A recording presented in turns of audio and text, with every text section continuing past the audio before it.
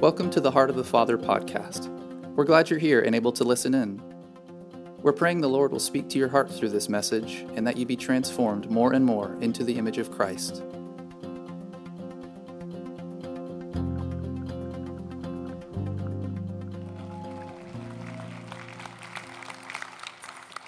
How's everyone doing today?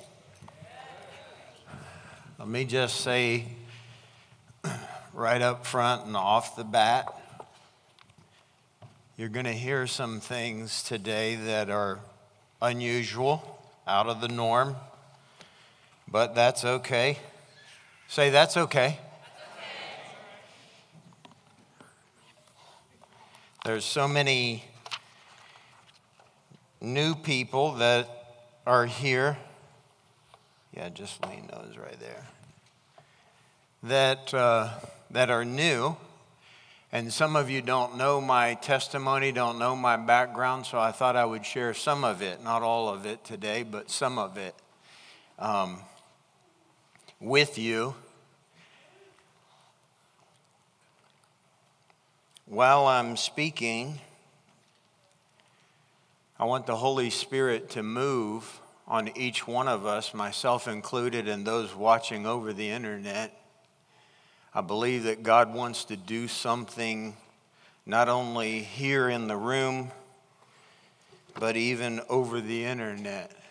And so I'm always aware of them out there, so to say. Sometimes we get in here and we just think that it's about us, and it is about us receiving and us changing into Christ's image.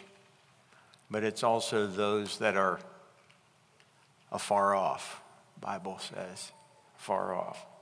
So let me just share with you quickly. I was born in 1965, so you can do the math, and I'm 57. My mom and dad were pastoring in Dover, Delaware. My mom is Canadian. My dad is American. My mom was called to the mission field at the age of 7.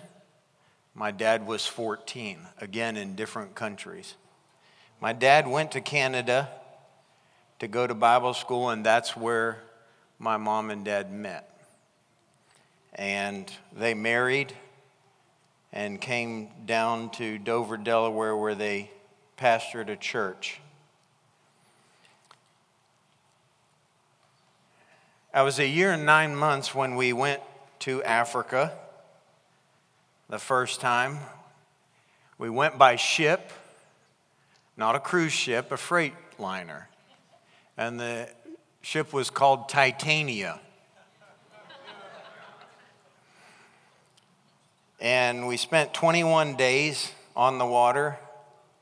And I do not remember, because I was a year and 9 months, but the seas were very rough, and we finally made it after 21 days, and then we had a 650-mile drive to the northern part of Ghana. When we got there, my father became introduced to an old man pastor. It's going to be on the screen. His name is Pastor Bay Winnie. And this man was involved in evangelism and healing, deliverance from demons, and even raising the dead.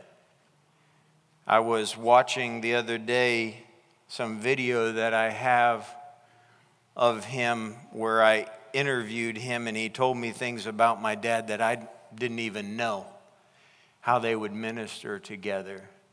This man was a man of great faith. He was actually next in line to be a chief. And when he got saved, that all ended. Even the juju priest plotted to kill him, and they could not kill him.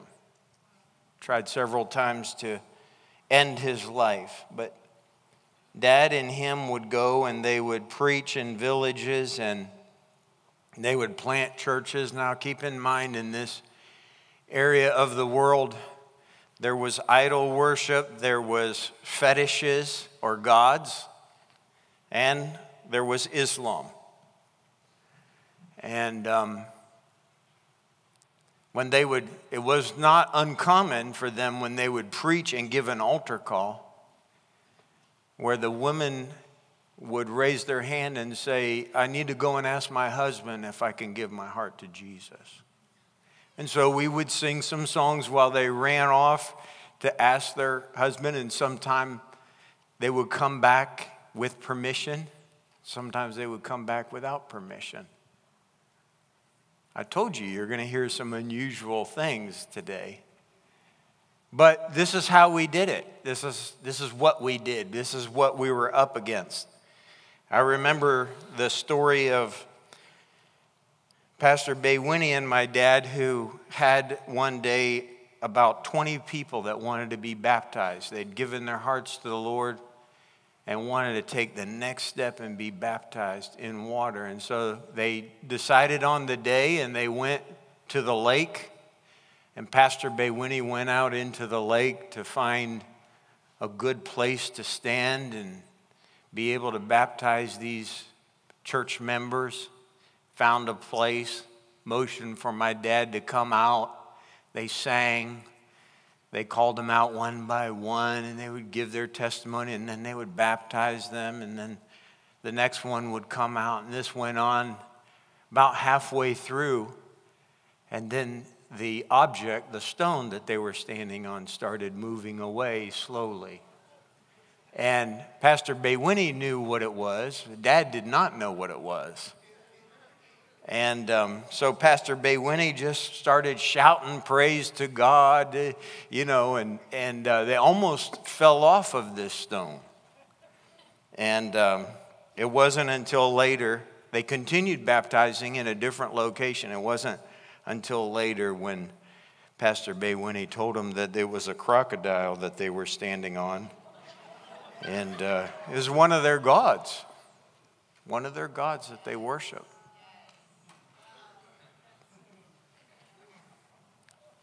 Let me read something from my dad's book. Pastor Baywini and I discussed the possibility of opening churches beyond the river. So we decided to drive to Sapelaga. Everyone say Sapelaga. A larger village, to speak to the chief about holding a crusade in his village. The chief welcomed us, and we talked with him about holding a crusade in his village, and he seemed interested. We took the time to witness to him, telling him that Jesus could make a big difference in his life and in the lives of his people. The further we went in our witness, we saw him becoming reluctant to give us approval for the crusade. We realized that it was because of his deep involvement in fetish worship. He had encouraged his people to participate, so he was concerned now about encouraging them to change. And we believe that God was able. The chief finally gave his approval for the crusade and to make plans to come back for it. The chief told us about his people and how they were suffering with hunger because food was scarce at the time of this year. It was the lean season, the time between the last harvest and the planting of the new crop. We have 2 seasons out there, rainy season and dry season. During the lean season, when food was not plenteous, adults eat only 1 meal a day, and children and the elderly eat twice a day. That'd be interesting if we did that here in America. It was a very difficult time for everyone as they waited for the rain so they could plant again. Then he took us to see his rain god, made by hands from a tree limb. It was planted in the ground outside the chief's palace. The limb was forked and separated about halfway up, and the 2 branches were tied together at the top. At the base of the rain god was a mud altar where village people would come and make blood sacrifices. You could see the streaks of blood from the animals already sacrificed, with chicken feathers stuck in the blood on the altar. His people came every day to offer sacrifice, asking their God to send the rain, but he acknowledged that it wasn't working. We sat on the stones beside his rain God, and told him about our God, who was the real rain God.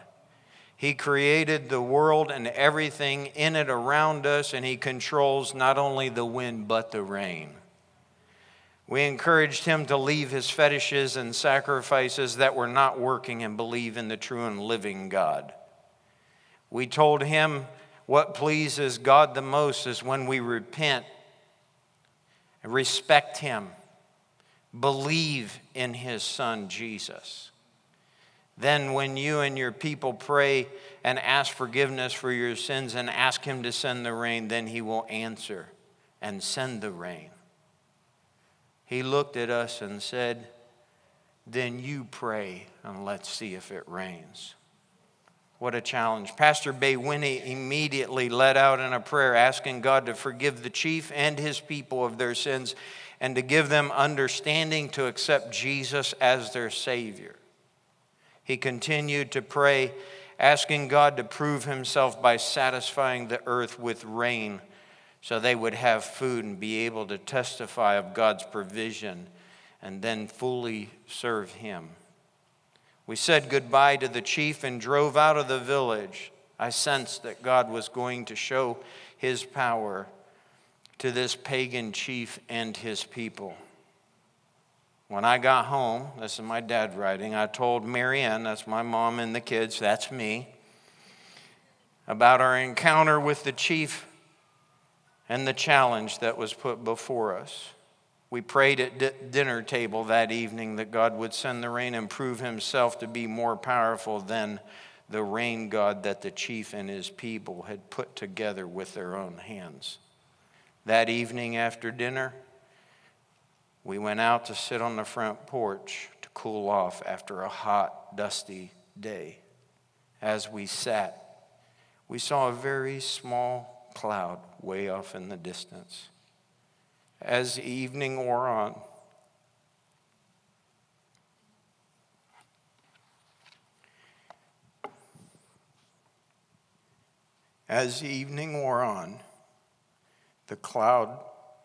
the little cloud, began to get bigger and closer.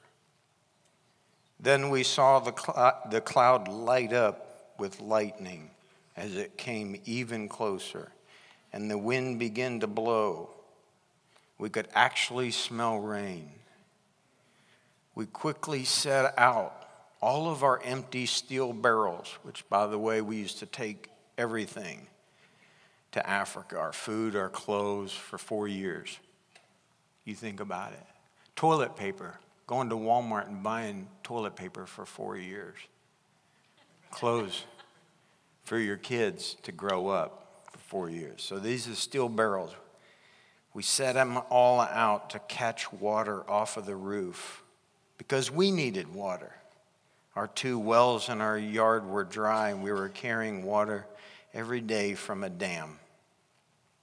Then the bottom fell out of the sky, and the rain came down in torrents. It was truly a God thing, a miracle to prove God's power and his care for the people of Sapelaga. We went out in the yard and stood in the rain, thanking God for proving himself as the living God who can do anything. This was the first rain that we had seen since we arrived 7 months earlier. We set out 12 barrels around the house and collected 12 barrels of water that night. I woke up early the next morning and was anxious to go and see the reaction that the heavy rain had on Pastor Baywini and the chief. I drove through small rivers of water that crossed the road on my way. Pastor Baywini was ready to go to Sapelaga when I arrived at his house. As we drove further, he kept saying, "We praise God, we praise God." As I drove into Sapelaga, I saw the chief sitting outside his palace. I greeted him and sat with him as he described what had happened the previous night. He explained it as though we had not seen it or even known anything about it. Then he said, "At dawn this morning, I heard the women passing my house on their way to their farms." He looked at me and said, "You know, your God is a wonderful God. You said that you would pray and your God would send the rain." And he repeated those words, "Your God is a wonderful God." He was amazed at the power of God sending the rain and gave him credit. We returned a short time later to talk about holding the crusade. The spiritual soil of Sapelaga had been prepared for an awakening of God's power, and a church was birthed in that village.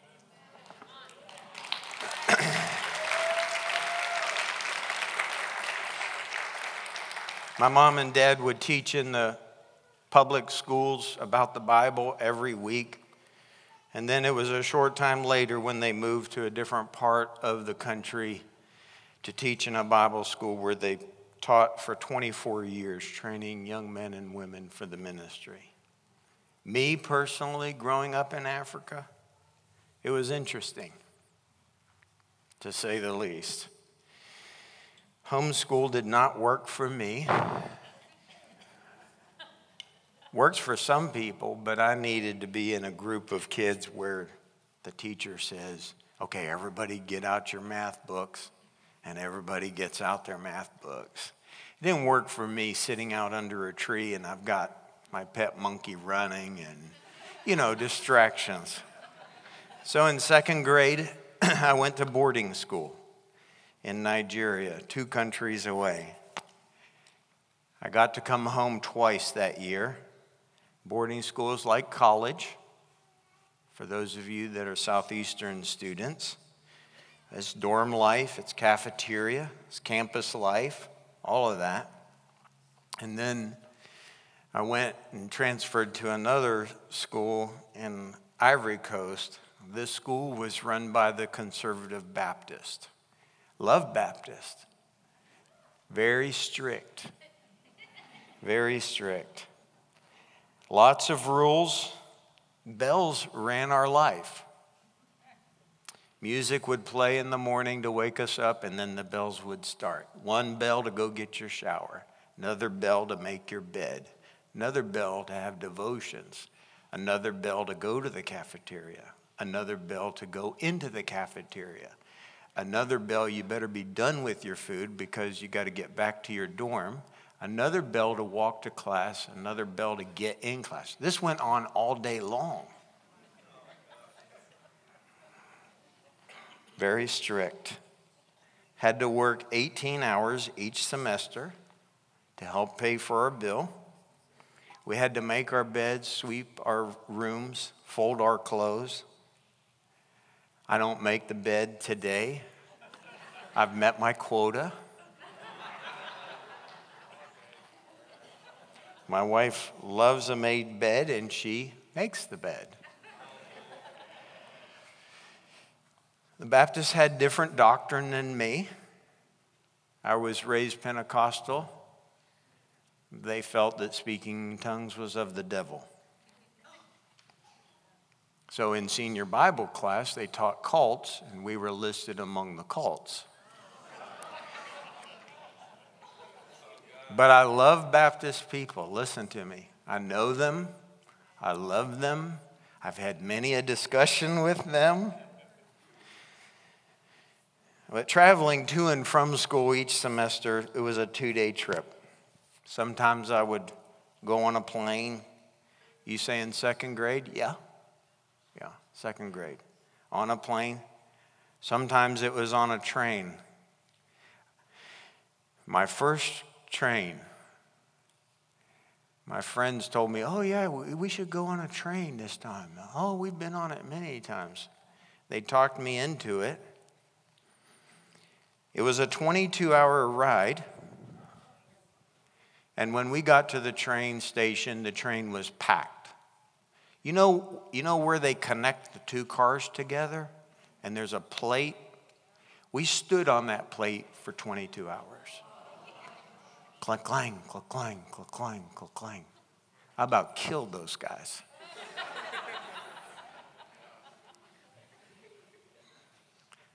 There was a toilet on the train with a pipe that emptied out on the tracks.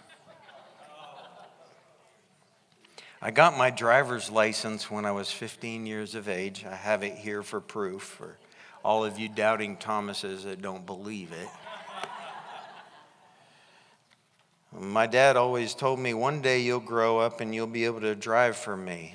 It was 2 weeks after I got my license that Dad got very, very sick. And it came to pass. With the Bible school, there was a food shortage during that time. And so I got to go while he was in bed and meet with government officials and present the Bible school and get their signatures and whole sheet of signatures, and then you got to go to the warehouse and load this up. And anyway, I remember one time my mom and she had come up to meet me coming back from boarding school, but my dad wasn't with her, and we had no vehicle to get back. 230 miles, 7-hour drive. And she said to me, I don't know what we're going to do. And I said, well, we're going to sit on the guest house porch and we're going to just pray and believe God. And it was a few hours later, and someone said, an African came with a car and said, we have this car that needs to go down to the city 12 miles from our village, and we don't have any way to get it down there. Will you take it? And we took it. We took it. When I got my license, I became the ambulance driver for the village. My claim to fame is I've had one lady deliver in the back seat of my car before I got her to the hospital. Just one. Before the age of 18, I went through 6 military coups, military takeovers. And those days were very difficult. Soldiers would get drunk on alcohol, so they would go out and do terrible things to people, and they didn't want to remember what they did. I've had bayonets stuck in my face. I know of pastors that were persecuted for no reason whatsoever, put in a coffin and hammered shut as torture. Let me tell you just a little bit about my walk with God. It's interesting where I am in this time of the year. September 28, 1968, I got saved. Baptized in water in September of 78. That's 44 years ago. Baptized in the Holy Spirit 40 years ago. So I've been saved for 54, water baptized for 44, baptized in the Holy Spirit for 40. I was always raised around ministry, always in church. Even if it meant being out in Africa under a tree, sitting on a wood bench having church. I can remember as a little kid, we'd hold church services, and the little kids would, of course, press in around, and they would pinch us as kids, and it would hurt, and we'd cry, and Mom would be like, what are you crying about? He pinched me. And then we realized that the Africans were pinching our skin to see if there was black skin underneath there. They didn't mean anything bad by it. They just never seen white people. Had stones thrown at us when we've gone into a village to hold a service. I've seen people delivered of demons as a young boy. Totally free by the power of God. I've seen miracles happen. But as a teenager, I always wondered what God wanted to do with me and with my life. Yeah, I could be a missionary. I knew culture, I knew language, I knew customs, but I wasn't called like my mom and dad. And I had to break through that because well-meaning people, family members included, will come up to me and say, hey, when are you going to be a missionary? I don't know. I would spend hours out in the bush with my motorcycle. I did have 5 motorcycles, dirt bikes growing up in Africa, and that is incredible. But I would spend time out in the bush just talking to God, developing my relationship with Him. I've walked with God through a lot of stuff. I don't say that because of me. I say that because of Him. And you can have that same type of relationship if you want it with Him. Came back to America, graduated high school, went to Southeastern, met my amazing wife. Jules had 3 kids, started a business and ran it for 28 years with no education, no help except God's. Always helped in church. Ran services. I was an international crusade director for 10 years. Came to Hot FM in 2011. That's my testimony. I still do missions work, and I want to show you some of these pictures. I'm getting ready to go back to Africa here in a month or so. Let me just tell you show you so you have an idea. Oh, by the way, this is me when I was little.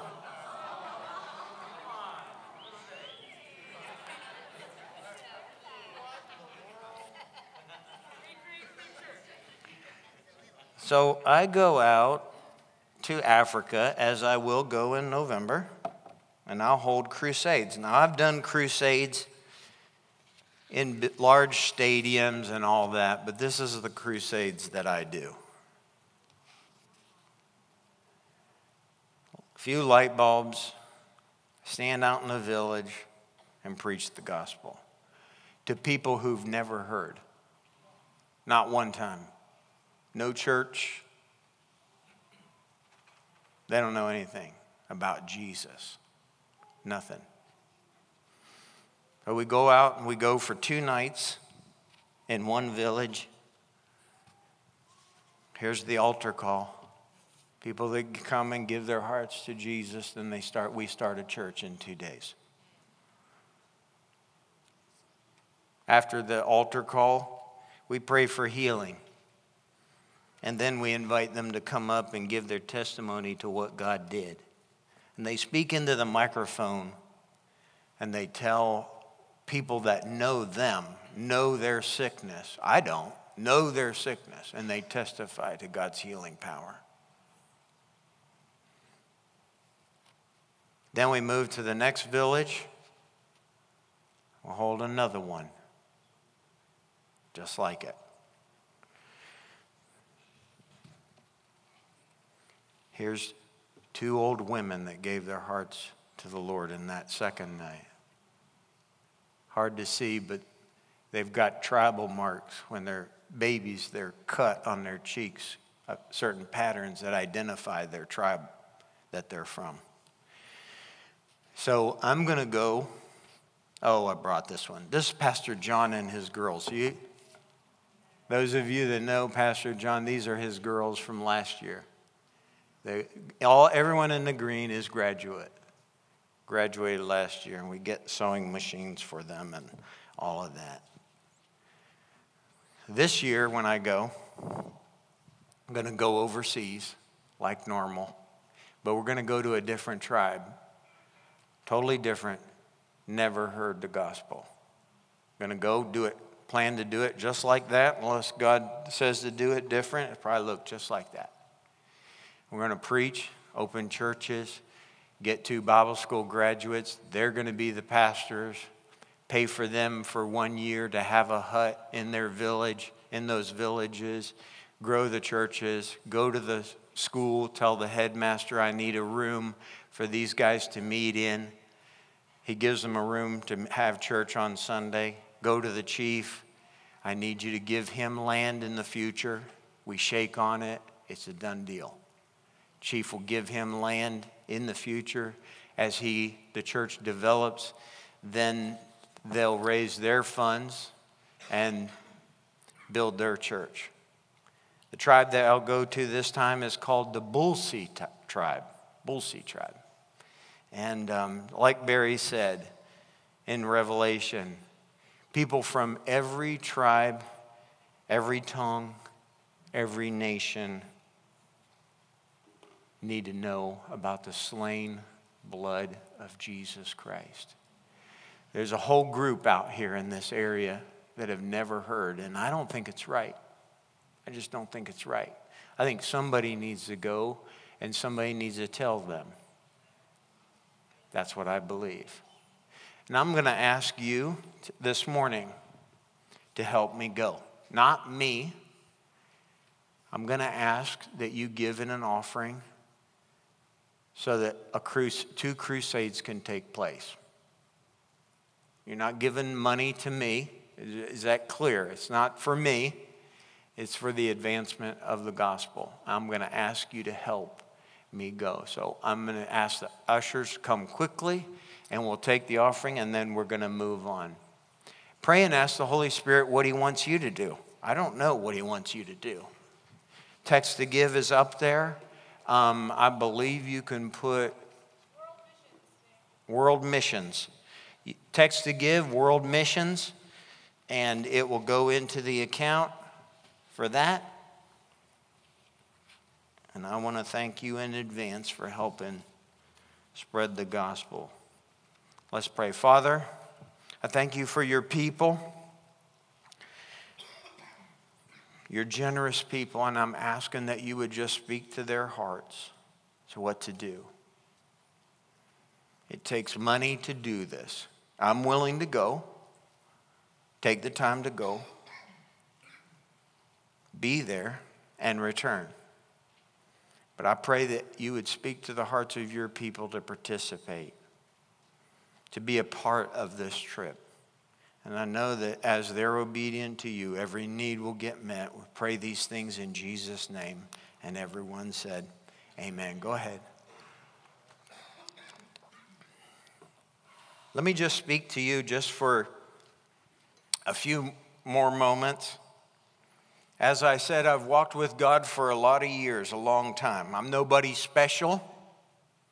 Nobody, well, I am probably unusual, you would say, but nobody special. I just decided a long time ago to let God do whatever he wanted to with my life.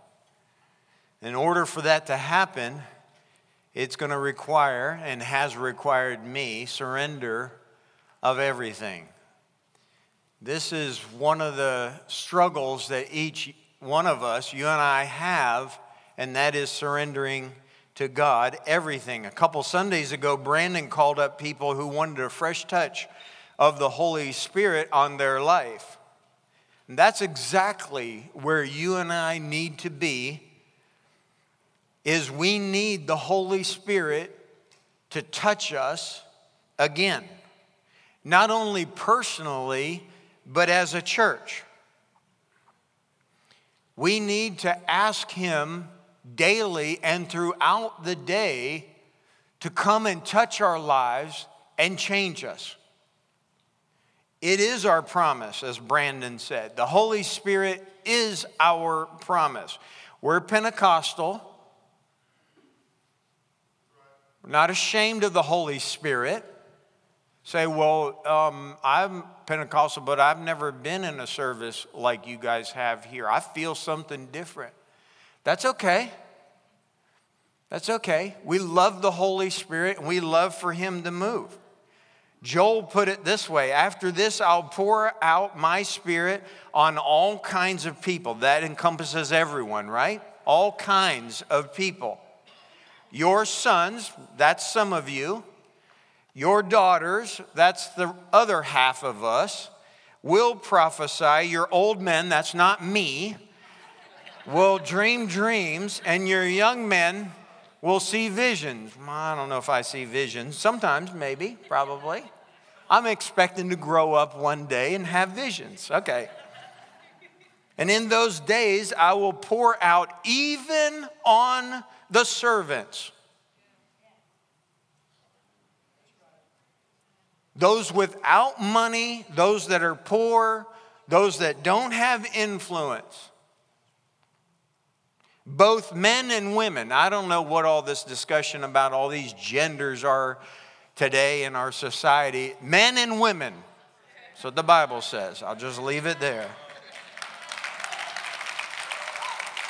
But it will require hunger and thirst in order for that to happen.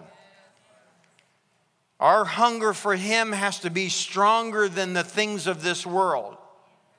I know that sounds a little, love not the world. I thought we don't love anything in the world. Well, it's all relative. We have to want Him more than we want our desires, more than we want our goals, more than we want our success or our recognition or our name or our reputation or what people think. We have to want Him more than that. Matthew chapter 6 puts it this way. Don't worry or say, what will we eat or what will we drink or what will we wear? That's what the people of this world look at. That's what concerns them. Don't worry, because your Father in heaven knows what you have need of. Here it is in verse 33. What you should want the most is God's kingdom and doing what He wants you to do. Then all of these other things will come to you. We have to come to the place where we want Him more than anything. I know that's sobering. Well, what about my husband? What about my wife? Yeah, more. When you love Him more first, then He'll give you the love for your spouse. What about my little kids? Yeah.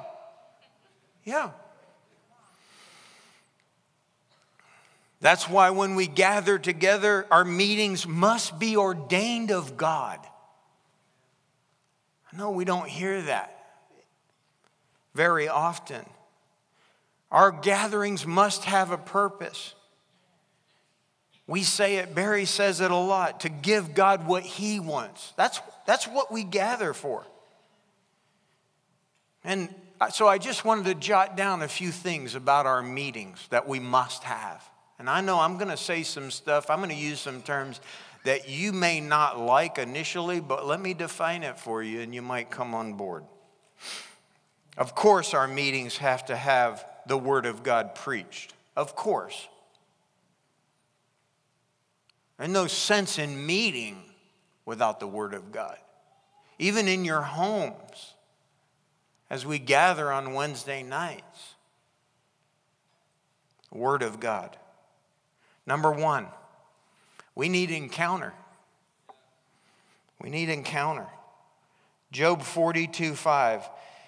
I had heard of you only with my ears, but now my spiritual eyes see you. An encounter. It's not just a spiritual experience, but it is a spiritual experience that creates conviction inside of you and me. Encounter. We've got to encounter God. Mick Hughes said this word this morning. We've got to come into oneness with God.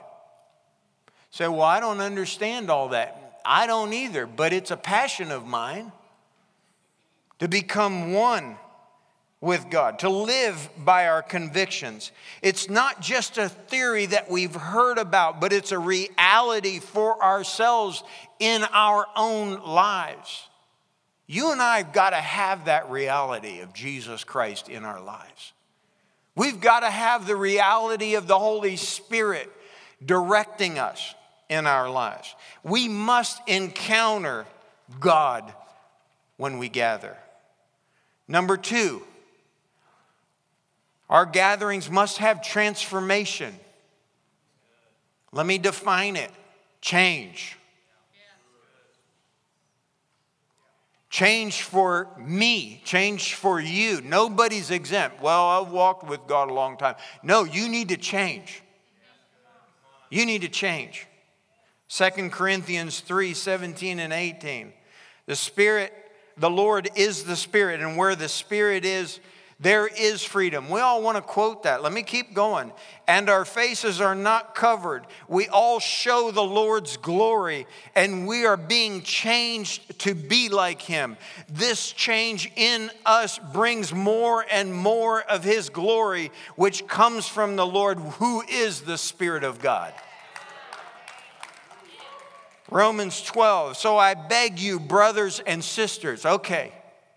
Saved people. He's talking to saved people. That's you and me that have, quote, walked with God and walking with God.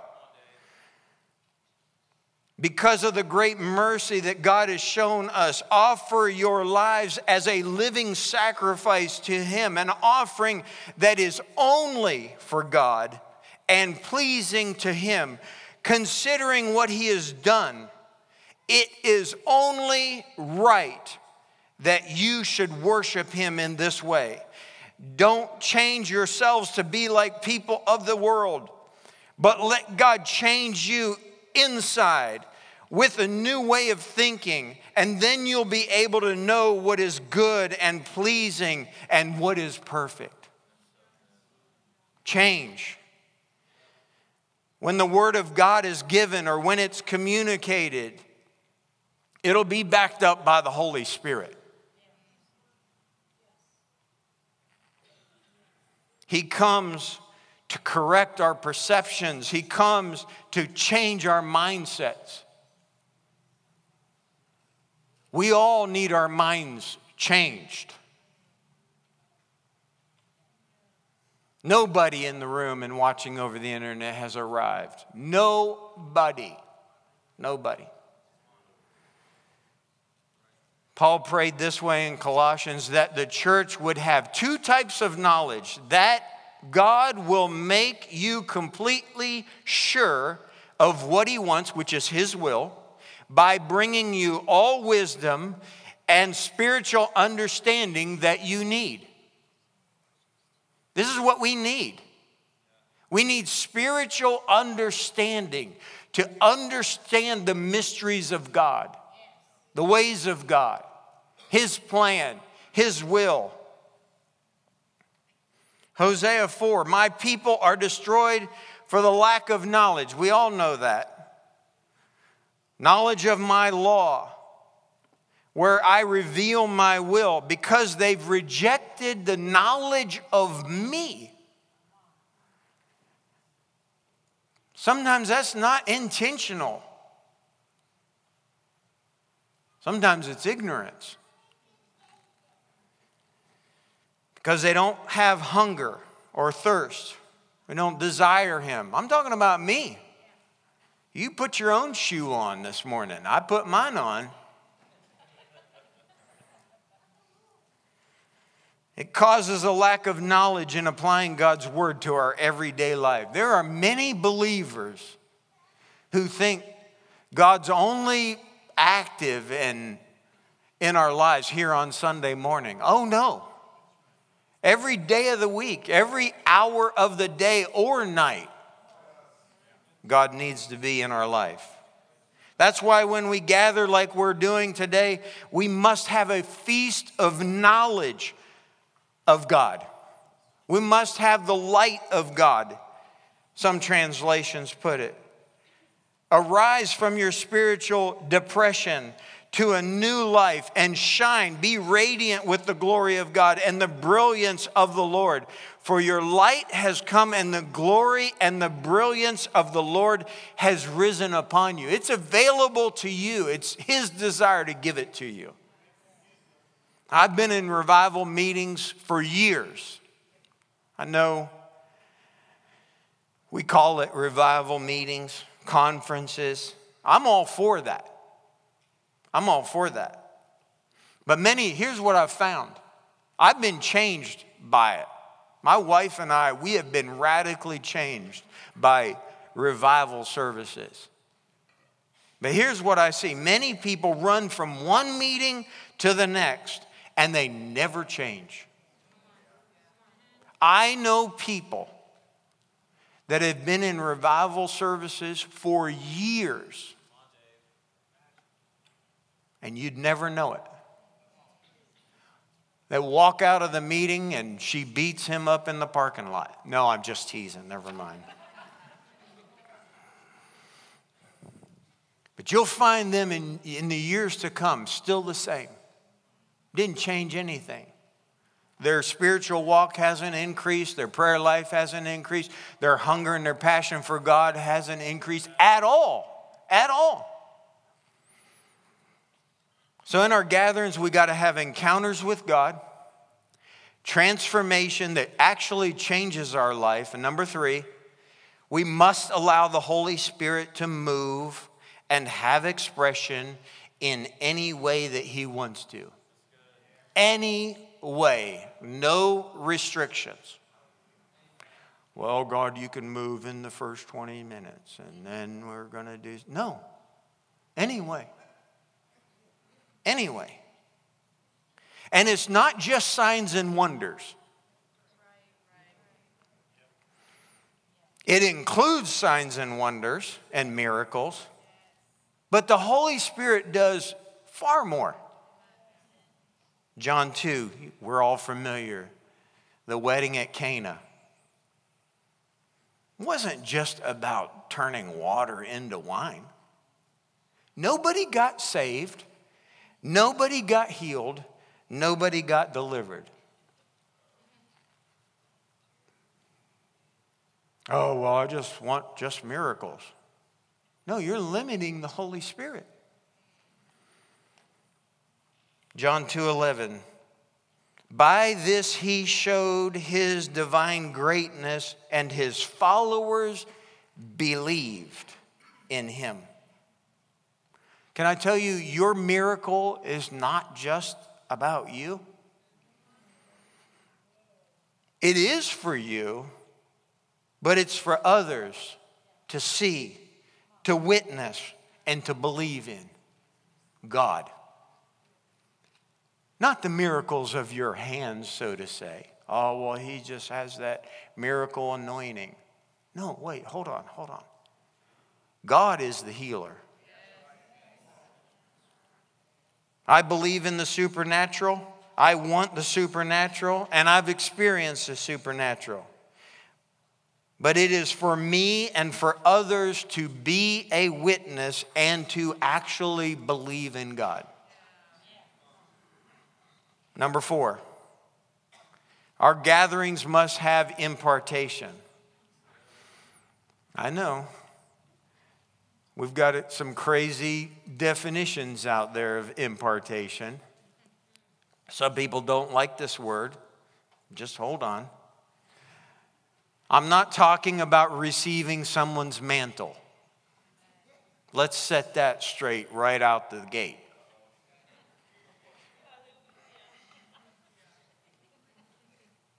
We're not going to run to a service and have somebody lay hands on us so we get their mantle. You get your own mantle. Wait, hold on. Oh, if I could just have so-and-so's mantle. You don't know what they went through to get that mantle. You don't need somebody else's mantle. You need your own mantle. That's given by God. So that you'll do what He's told you to do. Romans 1, Paul said, I long to see you so that I may share with you some spiritual gifts with a purpose to strengthen and establish you. Paul wanted to share with them the revelation that he had gained with the purpose that they would be encouraged in their walk with God and established, which means rooted in God and become mature because the days that they lived in, the days that we live in, we need to be rooted and grounded in Christ to run at 100% for God and be effective. Impartation is okay, and it's good, and it happens here through the preaching of God's word. We're encouraged, okay? We share in the gift. Barry and Brandon preach and teach, and we benefit, do we not? Yeah, we do. But we're not after their mantle. We praise God for the gift that God gives them, and we receive of that. So I'm not talking about getting something, only something from one man to another. I'm talking about receiving from God Himself. You and I have to take what we hear and what we read in Scripture, and then we have to have God actually impart that to us, reveal that to us. How many of you have ever read Scripture and it really didn't mean a lot to you, have significant, like blow you away or whatever? And that's okay. But then months later, you read the same thing, and it's like, the light bulb comes on, and the Holy Spirit's telling you, and you're like, oh, wow, I got to write this down, and you're writing as fast. Has it happened? Yeah. Impartation from Him. You say, well, I'm saved and I've had that experience. No, there's more. There's more than just your salvation. We praise God for your salvation. I praise God for my salvation, but there's more to it. There's more to Him. Acts 1:8, but the Holy Spirit will come upon you and give you power to be a witness. He's going to come upon you. He's going to impart to you boldness. We must be empowered by the Holy Spirit. Not just to be a good preacher or a good evangelist or a good business owner or a good politician.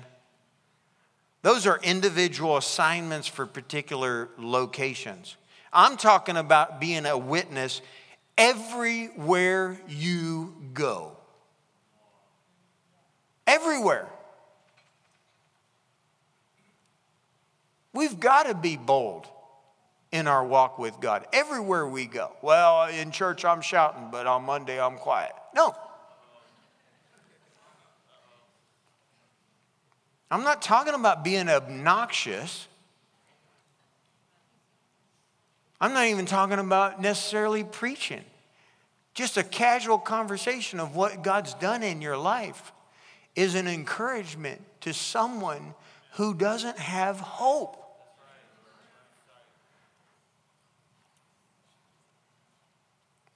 I'm talking about being a witness with no boundaries and no limitations. If you saw it happen or you had it happen to you, then you're qualified to be a witness. Witness, to see or to hear or to know by personal presence or perception. When you and I receive impartation from the Holy Spirit, we will be a witness. We will. So our gatherings, we must have personal encounters with God. transformation that changes our life. Allow the Holy Spirit to move in any way He wants to. Impartation from the Holy Spirit that makes us be a witness everywhere we go. And the last one, our gatherings must have unity. Bible calls it brotherly unity, brotherly love. Psalms 133. Oh, how good and wonderful, how pleasing it is when God's people dwell together in unity. We all know that. When God's people come together as one, that's what Mick talked about. We call it covenant community. Well, I've never heard that before. Where do you find covenant community in the Bible? Unity.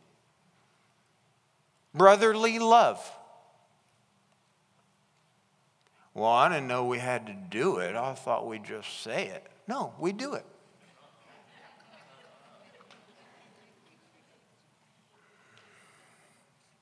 There are things that we can only receive when we come to corporate gatherings. That's why this COVID isolation was total nonsense. Total nonsense, separating us. There are some people who have not even returned to church. I'm glad y'all came today.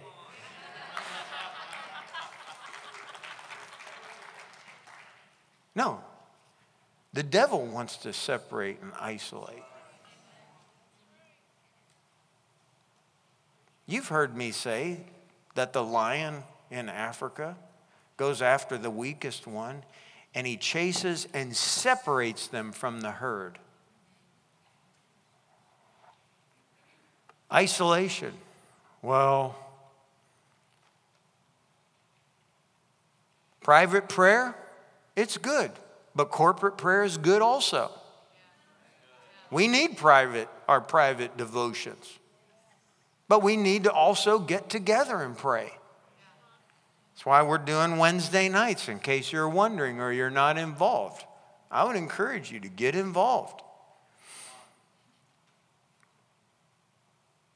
Eating by yourself is good, but eating together brings a different dynamic. Something about sitting around the table and eating together just brings a different dimension. God wants us to experience different dimensions of God when we gather together. Ephesians puts it this way. And his gifts to the church were varied.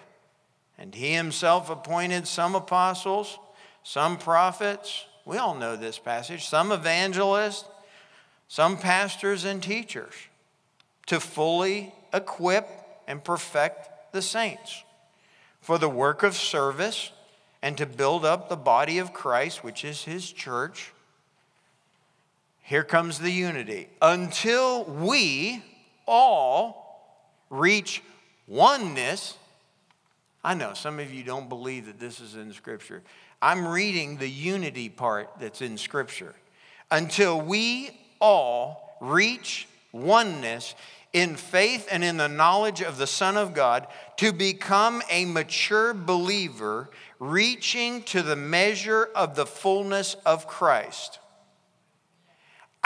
Here's the unity again, our spiritual gifts in unity, so that we, here we go again, are no longer children tossed back and forth and carried about by every wind of doctrine, by the cunning and trickery of men, by the deceitful schemes of people, ready to do anything for a personal profit. Yes, there are people out there that are crooked,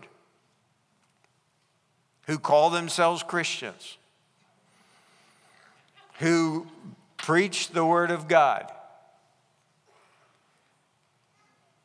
But we've got to be mature. We've got to be a mature people. But speaking the truth in love, let all, both our, there's the unity again, our speech and our lives express his truth. Let the head us grow up in all things into him who is the head, Christ. From him, the whole body, there's that unity again, joined and knitted firmly together, there's another unity word, by what every joint supplies, when each part, that's yours and mine, work together, are working properly.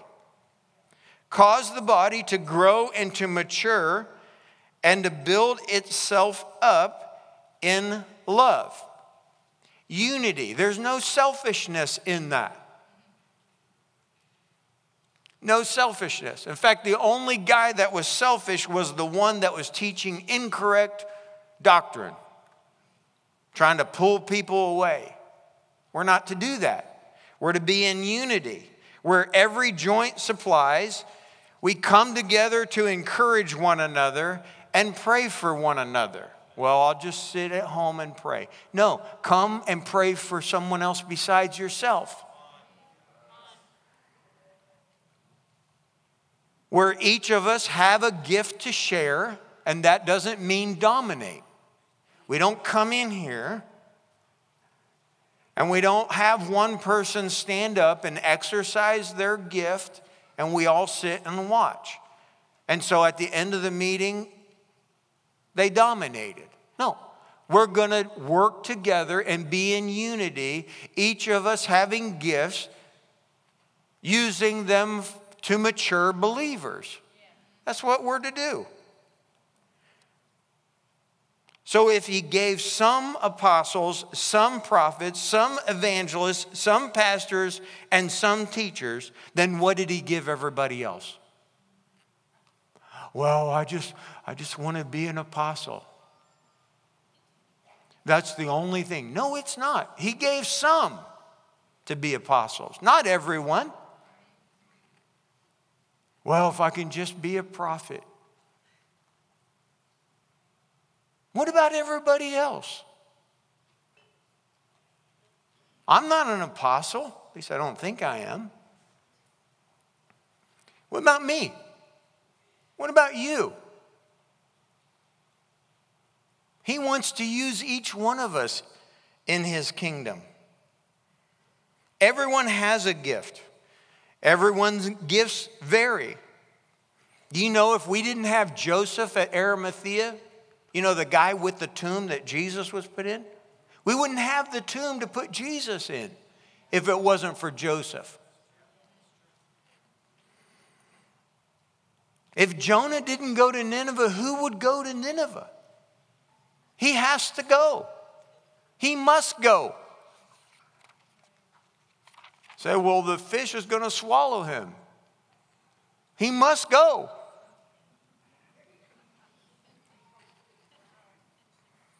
Joseph needed to be sold into slavery to save a nation from famine. Oh, well, I don't know about being sold into slavery. How else would he have gotten to Egypt? If your gift is to make money, then make money and use it for the kingdom of God. Well, I thought money was bad. No, money's not bad. It's how we use it. If you're an Esther, pay attention to your influence because your assignment might be in the palace.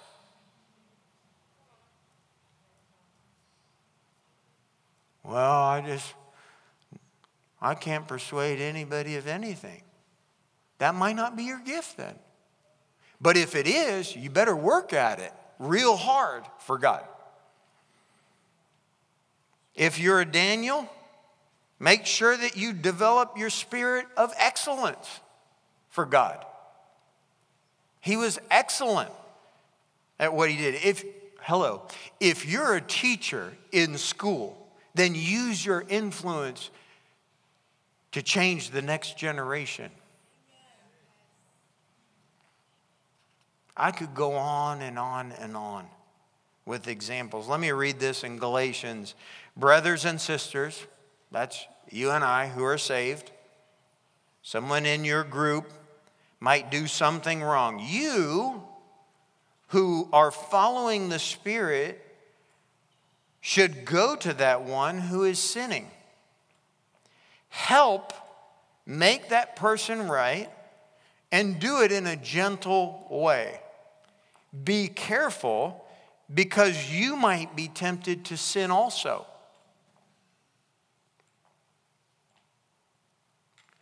No, you don't struggle with the temptation that I struggle with. You don't have a clue what you're talking about. People are tempted of all kinds of sins. You and me. It's a choice that we have to make to overcome those temptations. But he says, be careful because you might be tempted to sin too. Help each other with your troubles. When you do this, you are obeying the law of Christ. If you think that you're too important to do this, you're only fooling yourself. Don't compare yourself with others. Just look at your own work that God's called you to do. That you must each accept responsibility that are yours. So many things happen when we come together in unity. Accountability happens. We restore one another when we gather together. We help one another. We bear one another's burdens, praying for one another. We make sure that we walk in humility. We accept our responsibilities. We own it. We don't blame shift. Have you ever met somebody who always wants to blame shift? They did something wrong, but Adam did something wrong, but it's Eve. My wife and I, we joke about that. I call her Eve and she calls me Adam. Yeah, but you did this. Yeah, but you're Adam. Blame shift. We have to take responsibilities for our actions, our own. Your gift is just as important as the apostle, prophet, evangelist, teacher of the word. Why? Because God gave it to you. That's why. Gifts vary. You've got to be serious with the gift that God's given you. Say, well, I don't know what it is. Pray about it. Exercise yourself. Try different things. See what develops inside of you. We hope this message has been a blessing to you. If you'd like to join us on a Sunday morning or other weekly gathering, know that you're more than welcome. And if you'd like other resources on or about this ministry, or for any deeper questions you may have, be sure to visit our website at hotfmlakeland.com.